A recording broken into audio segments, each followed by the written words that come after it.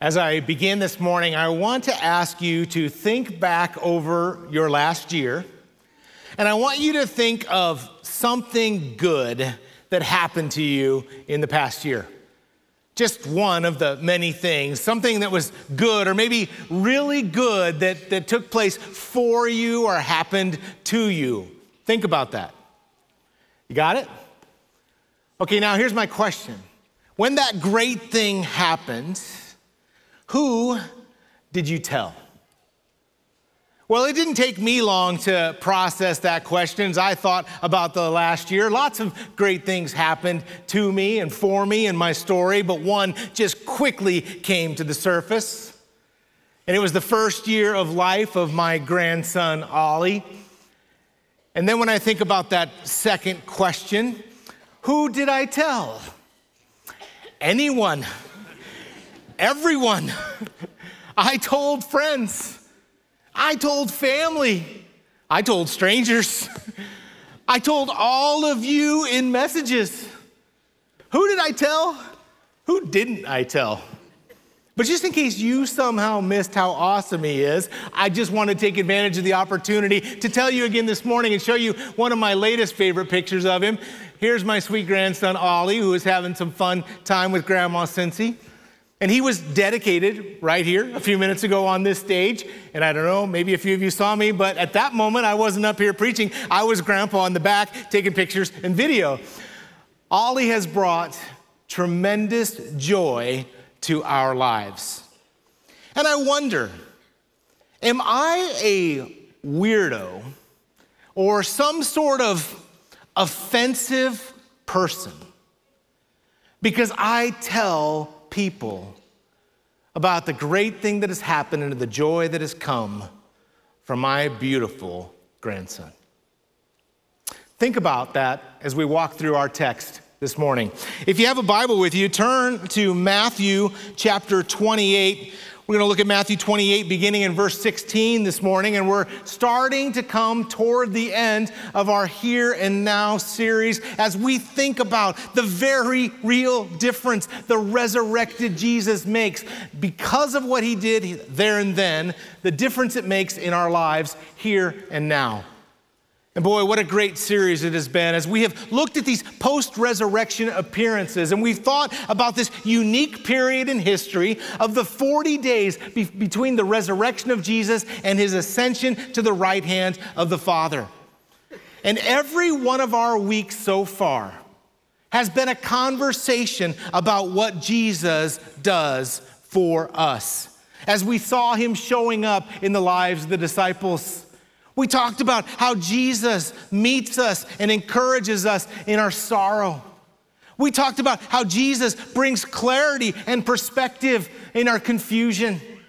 We talked about how Jesus loves us even in our doubt and helps us to see his goodness. And then last week, Ryan shared with us that amazing story of the restoration of Peter, and we talked about how Jesus restores us and continues to use us and call us even in the midst of our failure.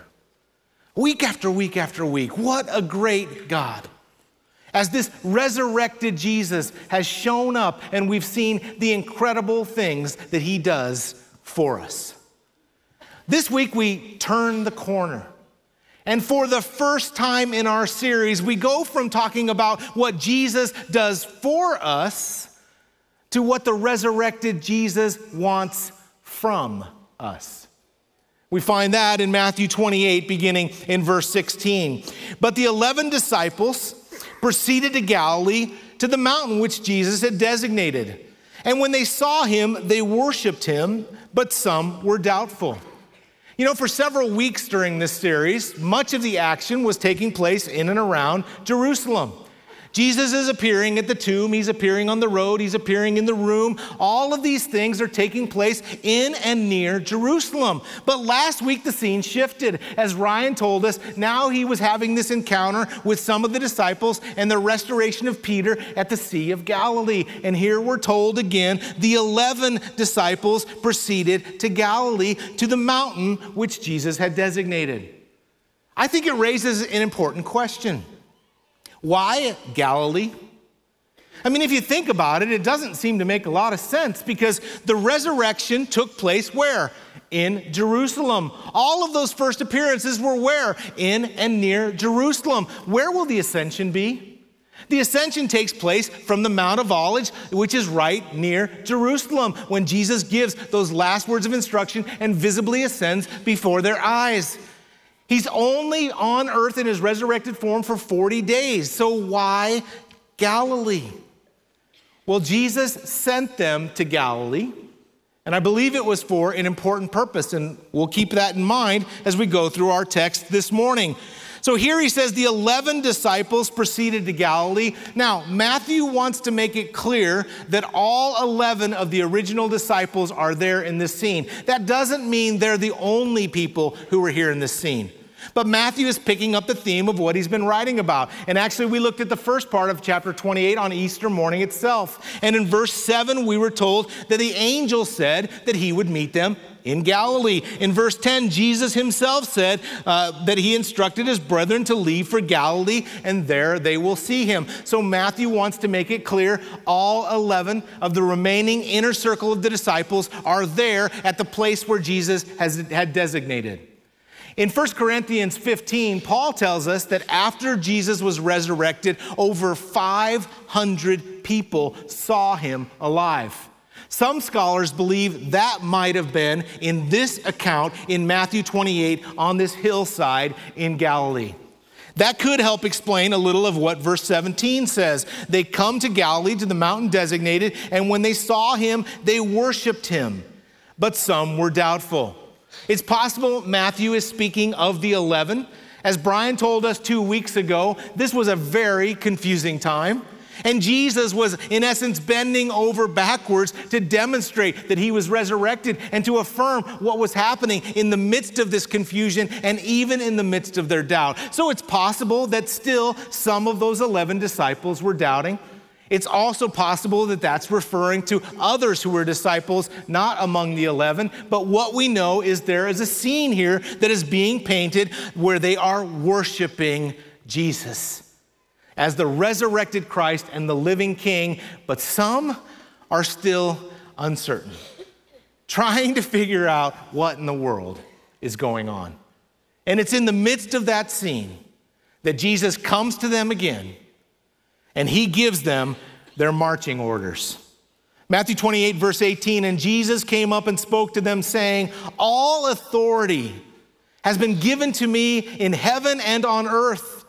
Go, therefore, and make disciples of all the nations, baptizing them in the name of the Father and the Son and the Holy Spirit, teaching them to observe all that I commanded you. And lo, I am with you always, even to the end of the age. Now, most of you in this room know that the very familiar words of this passage are referred to as the Great Commission.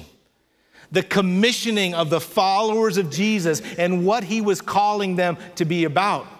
And there's a lot of things that are taking place here in verses 18 through 20, but it is important for us to realize and understand that in the entire Great Commission, there is only one imperative command. Of all the things that Jesus talks about in this verse, there is one command that he gives to his followers, and that is this: make disciples. Make disciples. That is the calling that Jesus is giving to all who would come after him. Now, of course, that calling takes place in a context, and that context is really without limit. Go, therefore, and make disciples of all the nations. This word that is translated in English as nations is the word ethne, and it doesn't mean what we think of as political nations or countries as we see them on the map today. What it means actually is peoples. And so what Jesus is saying in this Great Commission is to go and make disciples of all the peoples on the earth. It harkens forward to what we will see in Revelation when we are told that people from every tribe and every tongue will gather around the throne to worship Jesus as King. That's the scope. That's the extent of the calling to make disciples. And it leads back to the question of why did he send them up to Galilee? I don't know if you're aware or not, but Galilee is about 70 miles from Jerusalem. It would have been about a 3 to 4 day walk all the way up there one way. Sends them all the way up to Galilee, then he's going to send them all the way back to Jerusalem prior to the ascension. What's going on here? I think Matthew, at the very end of his gospel, is trying to make clear that this is a part of demonstrating the purpose of God. See, Matthew beautifully bookends his gospel with what he's saying in these very last words of his gospel, with what he said at the beginning of Jesus' earthly ministry.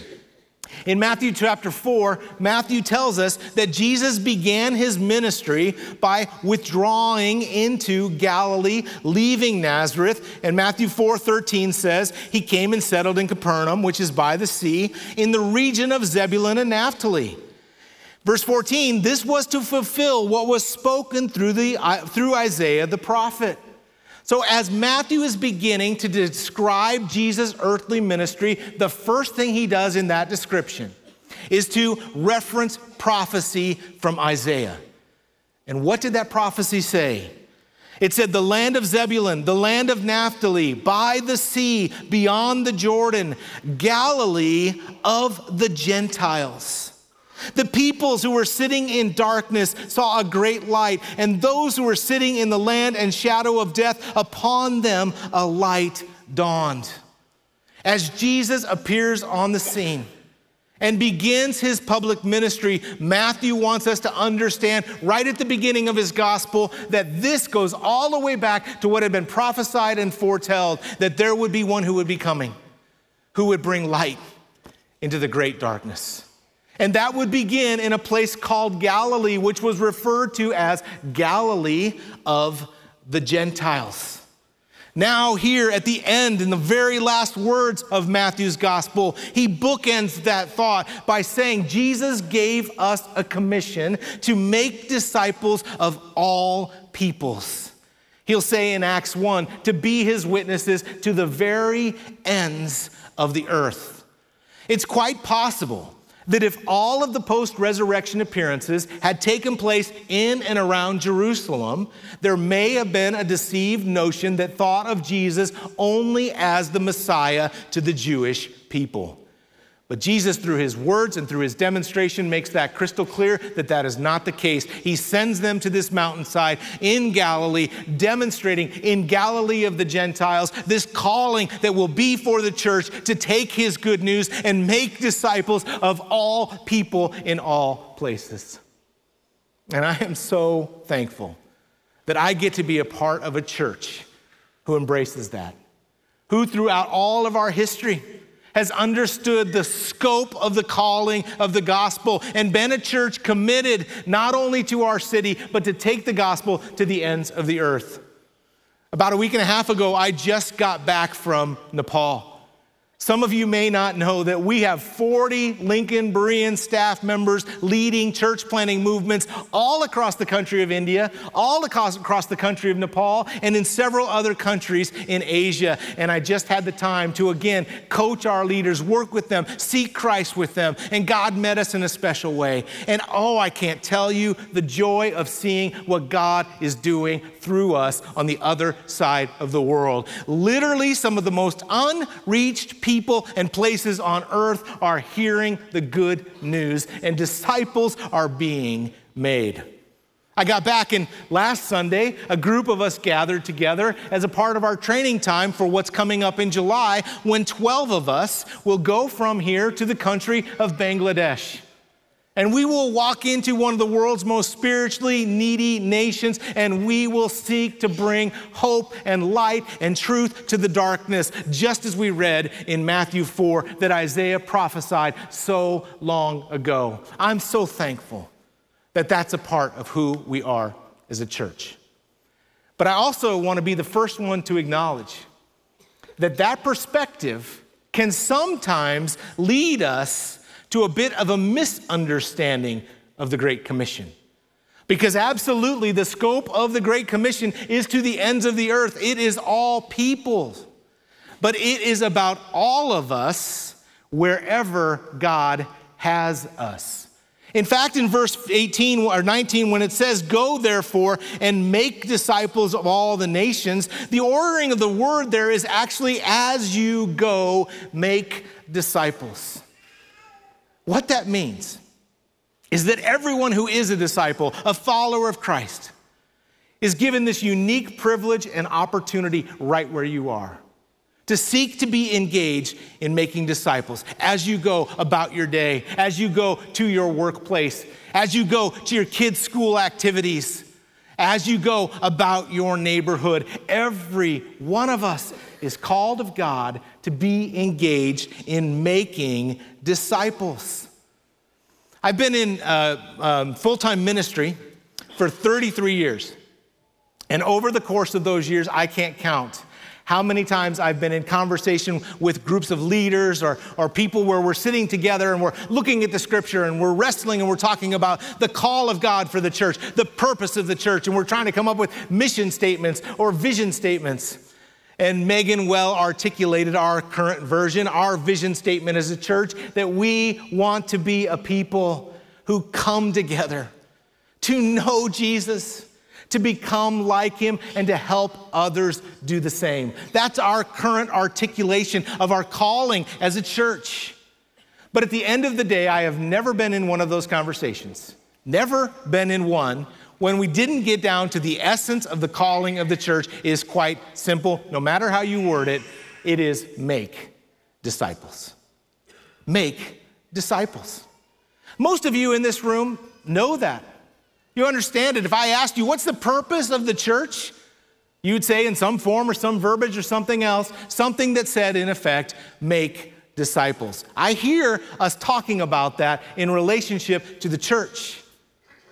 I don't very often hear believers talking about their own personal purpose as being making disciples. What's God's calling for me, for you, for our lives as people individually and together? I don't often hear us saying, well, I am here on this earth and I am right now seeking to make disciples. And I think part of that is because some of the confusion about what church means in our culture. You see, we have this thing in our minds where we think this is church. In fact, probably many of you this morning at some point said, yeah, we're going to church this morning. But the reality is, if you think of what it was like back then, and you strip some things away, the church is not about this place. It's not about our programs. It's not about our events. It's not about a building. Imagine for a moment what it would be like to be on that hillside. Just a group of people with Jesus, and here he is giving this mission. Now imagine if we could for a moment this morning, that we were to take away the sound system. What if somehow the screens disappeared? Maybe the chairs all suddenly disappeared. Maybe the building itself, maybe all of our buildings were gone. What if there was nothing here except for this being like we found it in 1979, a field? So what would be here? What would be here is the church, if you were here.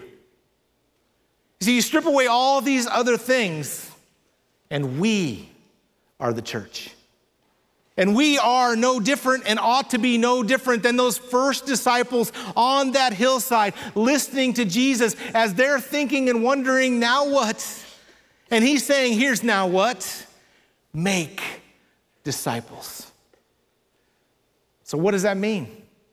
Well, thankfully, right here in the Great Commission, Jesus gives a couple of important descriptors of what that looks like. Go, therefore, and make disciples of all the nations, baptizing them in the name of the Father and the Son and the Holy Spirit. So something on the front end of the Great Commission involves baptizing people as followers of God. Next week, we're going to celebrate baptism right here at Lincoln Brand. What a beautiful time. I think sometimes, though, we misunderstand what Jesus is teaching in Matthew 28:19. I think sometimes we think, well, this is, I guess these are the words that we take someone, we have them baptized, and before they go under, we say, I baptize you in the name of the Father, the Son, and the Holy Spirit, and we got to say those right words because that somehow, I guess, seals the deal or something. And we take that and make it into a ritual or a formula, but that's not what Jesus was saying at all. What did he mean by saying, baptize them into the name of the Father, the Son, and the Holy Spirit? Baptism is a place of public identification with Jesus, where a person stands up and says, I'm with him. I've given my heart to him, my life to him, and it is my desire to be his disciple, to be his followers. One of the tragedies in the church is that we have a propensity when we think about the scope of the Great Commission to make the end of the church converts who profess Jesus and are baptized. We say, well, as long as we get more people who are praying to receive Jesus and being baptized, we're accomplishing the mission. That is not what it says. In one of my small groups, we were meeting this weekend, and one of the things we were reading asked a great question. It says, where in the teaching of Jesus do you see Jesus present the gospel as the minimal entrance requirements to get into heaven? Nowhere.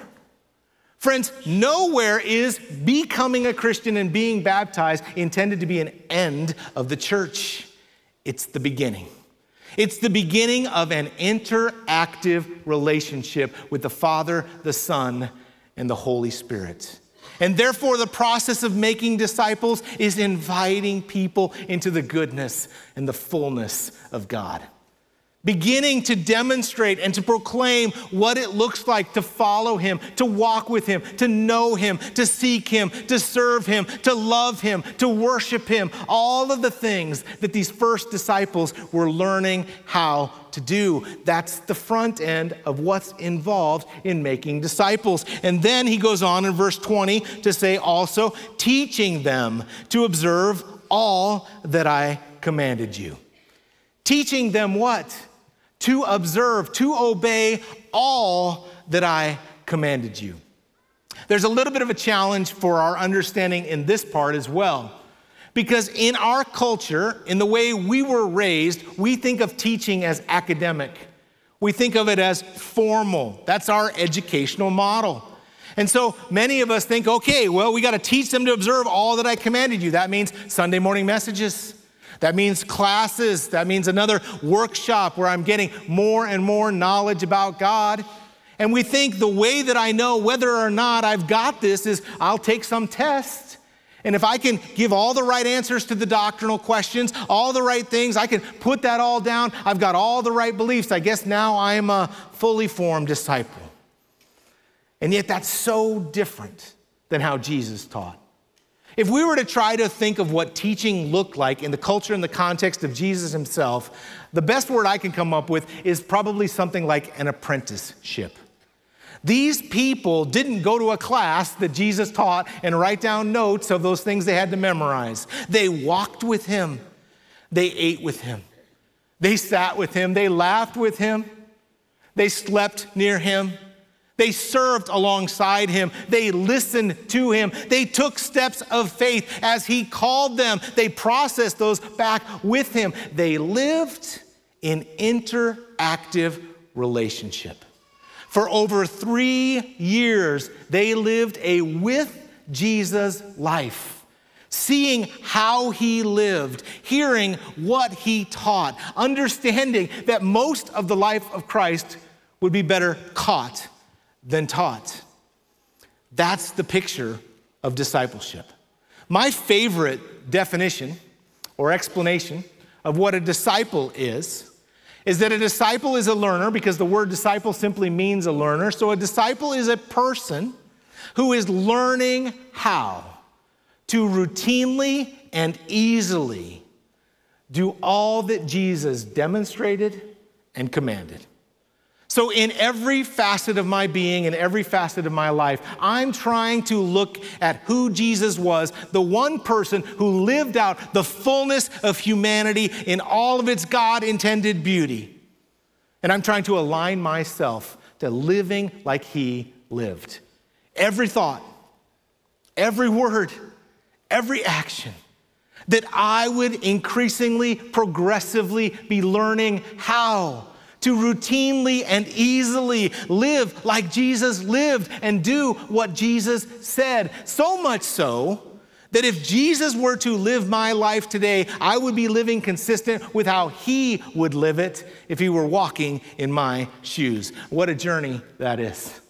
A journey of interactive relationship. And I am so thankful for the privilege of continuing that interactive journey of learning with Jesus every day. For I have not arrived, but I get every day to walk with him and with one another in a journey of learning how to routinely and easily become like Jesus, the greatest person who ever lived. That's the calling, to go and make disciples. Baptizing them, inviting them into interactive relationship with God, and teaching them what it looks like to live with God and become like Jesus. Which leaves us this morning with a very important question. How are you personally and presently making disciples? You personally, presently. How are you engaged in helping make disciples? Now, I know there are a lot of people in this room who are, and man, I thank God for that. I thank God for the many ways that you're walking alongside someone else, helping them to know the goodness of God, to see the goodness of God, and learn how themselves to receive the goodness of God. But if when I ask that question, your mind goes blank, I want to share just a couple of opportunities of some low-hanging fruit for you this morning. First of all is what we've already been celebrating. It is Mother's Day, and happy Mother's Day to the moms in the room. And this room is filled with moms and dads and grandmas and grandpas and aunts and uncles and brothers and sisters. And every single one of you, as a disciple of Christ, has the opportunity and the privilege to begin making disciples right in the context of your family. How beautiful it was to see this stage filled with families and their prayer partners as we think about that journey. I can't watch the video with Gabrielle without just about losing it, because I know that young lady. And I have known her since she was a tiny baby. And to see how many people gave themselves to being a part of the story of just one life, it is beautiful. You know, Megan's not in here anymore. She left. Why? Because she went straight down the hall to our kids' ministry, where there's a whole team of people right now seeking to make disciples. To sit across the table from a child and to teach them about the love and the goodness of Jesus. Perhaps others in this room could be engaged by helping with our kids' ministry, or maybe you'd like to skip next door to our youth complex and help make disciples of our students. Maybe for you, it's more in the adult context, and you could be one of what we need in the future of an increasing number of life group leaders, building into the life of a group of adults in this church. There are so many ways and so many opportunities right within the walls of this building. But we also know the context extends right out onto the street. As I said, where you work, the sports and the activities with your kids or your grandkids, or right in your neighborhood. We wanted to have a chance to reflect on that and think about that together, so we're doing something a little bit different this week. Instead of our life groups gathering as they usually do in a living room and answering questions and having conversation and thinking about how we become more like Christ, which is great, by the way, this week our life groups are going outside. And we are inviting all of our life groups to pick one neighborhood of one person in their life group and go out and just quietly walk and pray for their neighbors. Just to be reminded that people matter to God. And they are all around us. So many people are struggling silently through life without God and without hope. And we have received the greatest gift, the greatest news the world has ever known of the goodness of God. And we are invited by God himself to share that with the people around us. In one of my life groups, we got a jump on this deal. We did it last Sunday. And I can't tell you what a joy it was to go into the neighborhood of Caleb and Joy, who are sitting right up over there.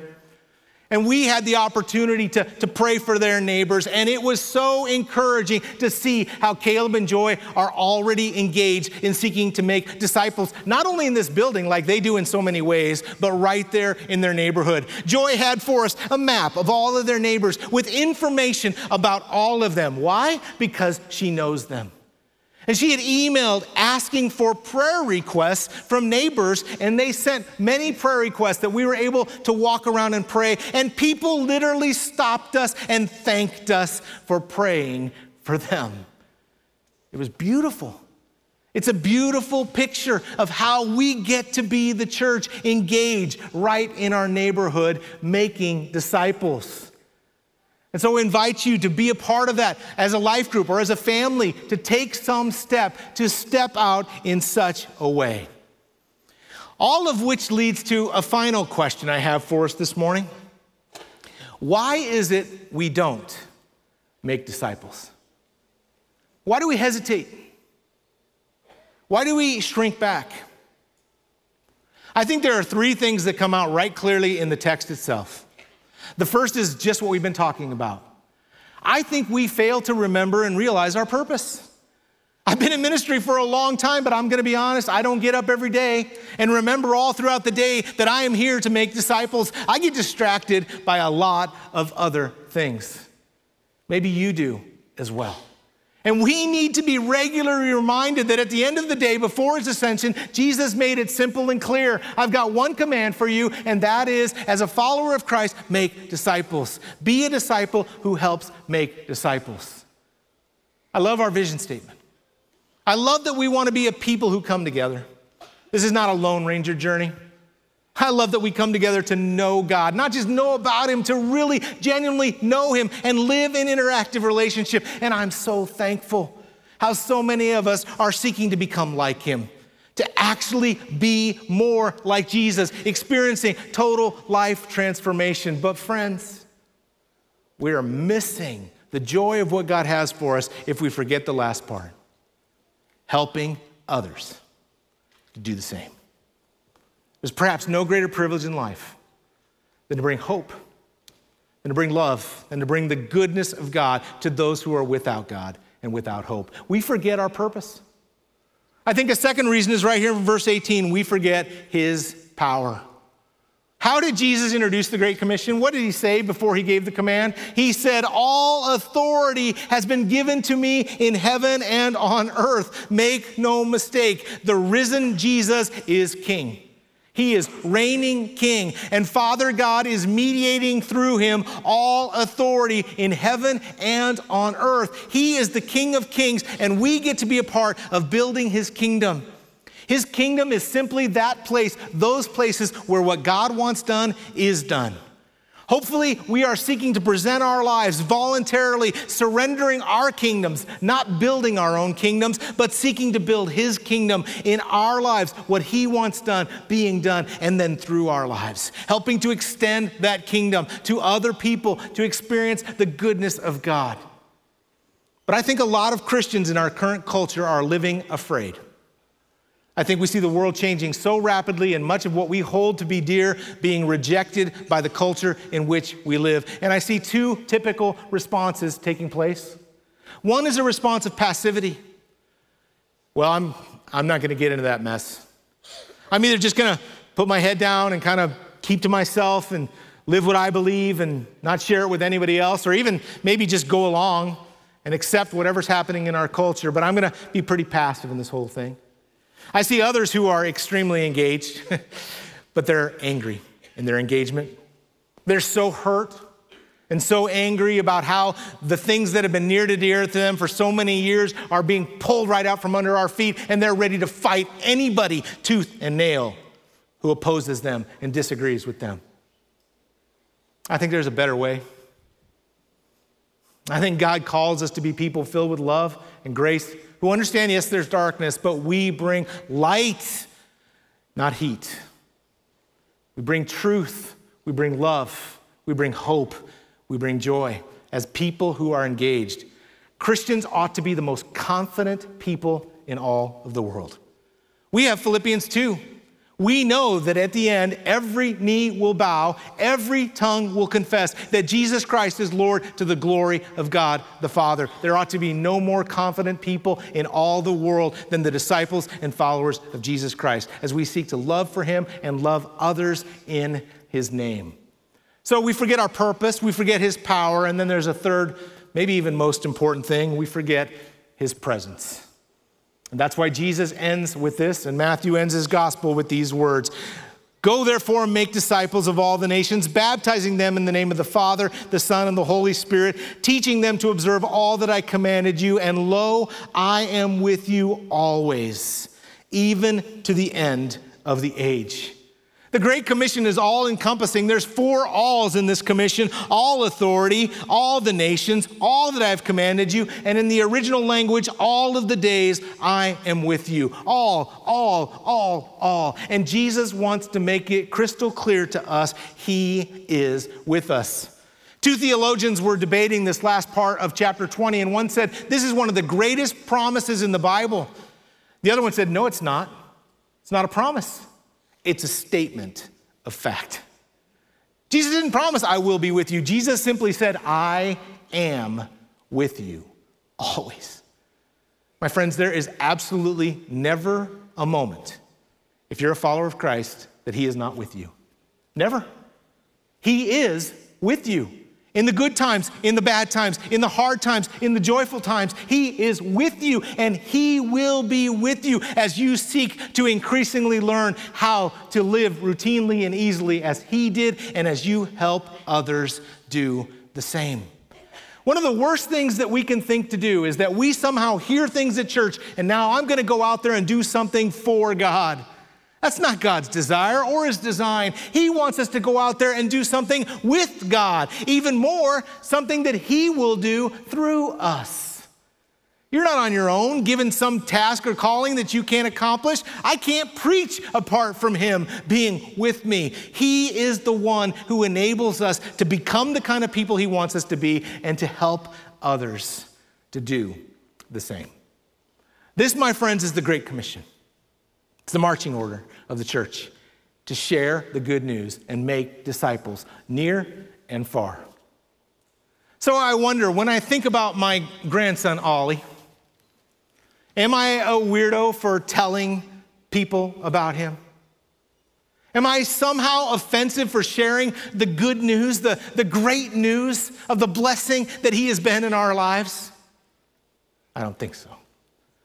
That's just what we do as human beings. After all, there's a reason it's called good news, great news. News is something to be shared. But I got to be honest, Ollie in his first year is only the second greatest thing that happened to me this year. The greatest, without a doubt, above and beyond all else, is the goodness of God.